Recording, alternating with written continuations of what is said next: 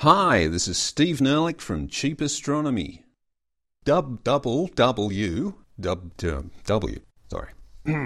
cheapastro.com. And this is Corrections. So look, everyone makes mistakes. And as it happens, some of the best science podcasts out there make occasional slip-ups too. I mean, big deal, right? It would be both petty and a bit pathetic, really, for some cheap podcast to go into caps lock on rant mode and start criticising such trivial errors.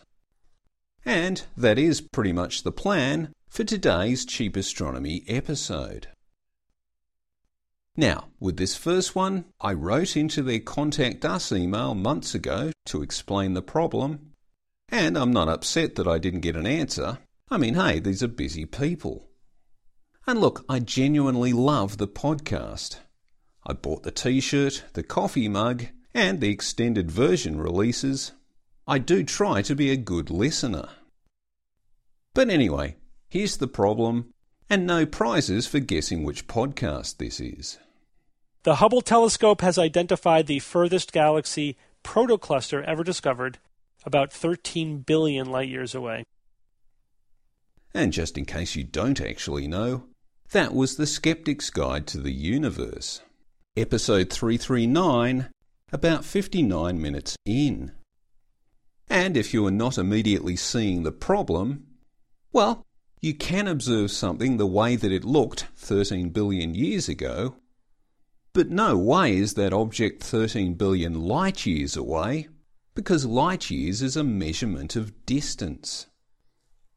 We live in an expanding universe, which means that our location and a distant object's location would have been much closer together 13 billion years ago when the light that we are now seeing first left that object.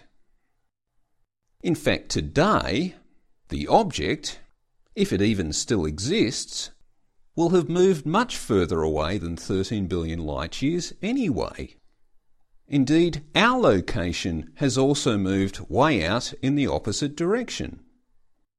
I mean, engage caps lock, come on! Anyway, inspired by all this corrective thinking, I've asked Barry Howarth to read a short piece on cosmic event horizons. So take it away, Barry, noting of course that any mistakes made in this are all mine. Event Horizons, read by Barry Howarth. The universe has two event horizons. First, there is what Wikipedia calls the particle horizon, which is the largest distance from which a photon of light could ever reach you. Even though the object that emitted that photon over 13 billion years ago would have since been moved by the ongoing expansion of the universe, far beyond our current observable limit. So the particle horizon represents the fullest extent of what we call the observable universe, which we estimate to be 46 billion light-years from us, meaning that the full diameter of the observable universe is 92 billion light-years. There is no particular reason to think that the universe isn't a lot bigger than this, but we do not expect that we will ever be able to observe whether it is or not. The other event horizon is called the cosmic event horizon, which is the largest distance from which a photon could be emitted right now, like today now, and still reach an observer at your location in the far future. The cosmic event horizon is estimated to be 16 billion light-years away, which means that an observer at your location will be able to see that photon which was emitted today when it finally arrives at your location years in the future. This also means that if an object that is, say, 17 billion light-years away emitted a photon today, that photon will never reach your location. The ongoing expansion of the universe will add so much distance between your location and it that the photon could travel at the speed of light for the whole remaining lifetime of the universe without it ever reaching your location. So to summarize, we can potentially see photons emitted from objects that may today be 46 billion light-years away. And we will be able to see photons that are emitted today from 16 billion light-year distant objects. But that's all we are ever going to see, or know about, because information can only move through the universe as fast as the speed of light in a vacuum. Still, that does leave an awful lot of stuff out there for us to look at. We probably shouldn't complain. And thanks, Barry. And next, well, now I really am just nitpicking. This is the awesome Naked Scientists, Dr. Chris Smith, ad-libbing on Radio 4's Up All Night program. So the guy has got to think on his feet, and it's all a bit unreasonable to start calling him out over this off-the-cuff statement. But for the sake of educational pedantry, let's consider what's wrong with this. Einstein might be right. After all, light is the fastest thing. So it's okay to say that light moves at the fastest speed that anything can move, but the speed limit of the universe is really determined by the nature of space-time. Light, being a self-propagating, energetic wave-particle thingy with no mass, ends up moving as fast as anything can move in our universe. But it's not the fastest thing. It's just one of the fastest things that can move at this absolute speed. At least one other thing that can do this is the effect of gravity, or if you like, the speed at which a massive object produces space-time curvature at a distance. And now here's one more correction to fill out today's episode, which is something I recorded for the kick-ass Australian podcast, Smart Enough to Know Better, which they actually asked me to do, although they didn't specifically ask for the sound effects. Hi, Greg and Dan. Thanks for inviting me to contribute to the Walk of Shame. Back in episode 12, Greg had this to say about Hawking radiation. Hawking radiation would require, to actually put it out, Hawking radiation, the background universe would have to be quite cold, so you don't have to worry about the Hawking radiation way off into the future.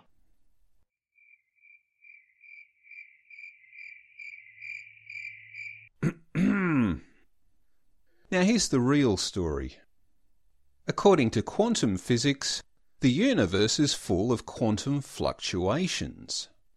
Two virtual particles, let's say an electron and a positron, appear out of nowhere, and then this matter and antimatter pair collide, annihilate, and wink out of existence again, which means there's a net energy production of zero, and the whole thing happens within a tiny space of time called a Planck time, so no one's going to notice it happened anyway. But if you have a quantum fluctuation near a black hole, and one of the particle-antiparticle pair goes into the black hole, then A, the one that goes into the black hole, annihilates with an opposite particle in there, and B, the one left over, joins the outside universe without being annihilated. And it's this remaining particle that represents Hawking radiation. So it's not really electromagnetic radiation, but an output of something like electrons or positrons. Anyhow, the net result is that the black hole decreases in mass, since one particle that was already in there was annihilated, and the universe outside the black hole gains one particle. This process is supposedly how black holes will eventually evaporate, although it will take them a googol years or more to do so. That's googol, O-L, not Google, L-E. A googol years is 1 times 10 to the power of 100 years, or 1 with 100 zeros after it. Okay, thanks. After this aired, someone pointed out that the annihilation of a particle within a black hole shouldn't reduce its mass, since the annihilation produces a photon which still represents mass in a mass-energy equivalence sort of way.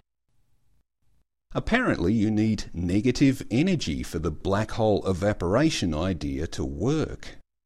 So yep, I get things wrong too, and yep, I don't really understand Hawking radiation either. Anyway, there you go. Podcast mistakes can occur across the US, the UK, and Australia. Next week, Canada. Just kidding. Thanks for listening. This is Steve Nerlich from Cheap Astronomy, www.cheapastro.com. Cheap Astronomy offers an educational website where we never get nothing wrong. No ads, no profit, just good science. Bye. And sorry.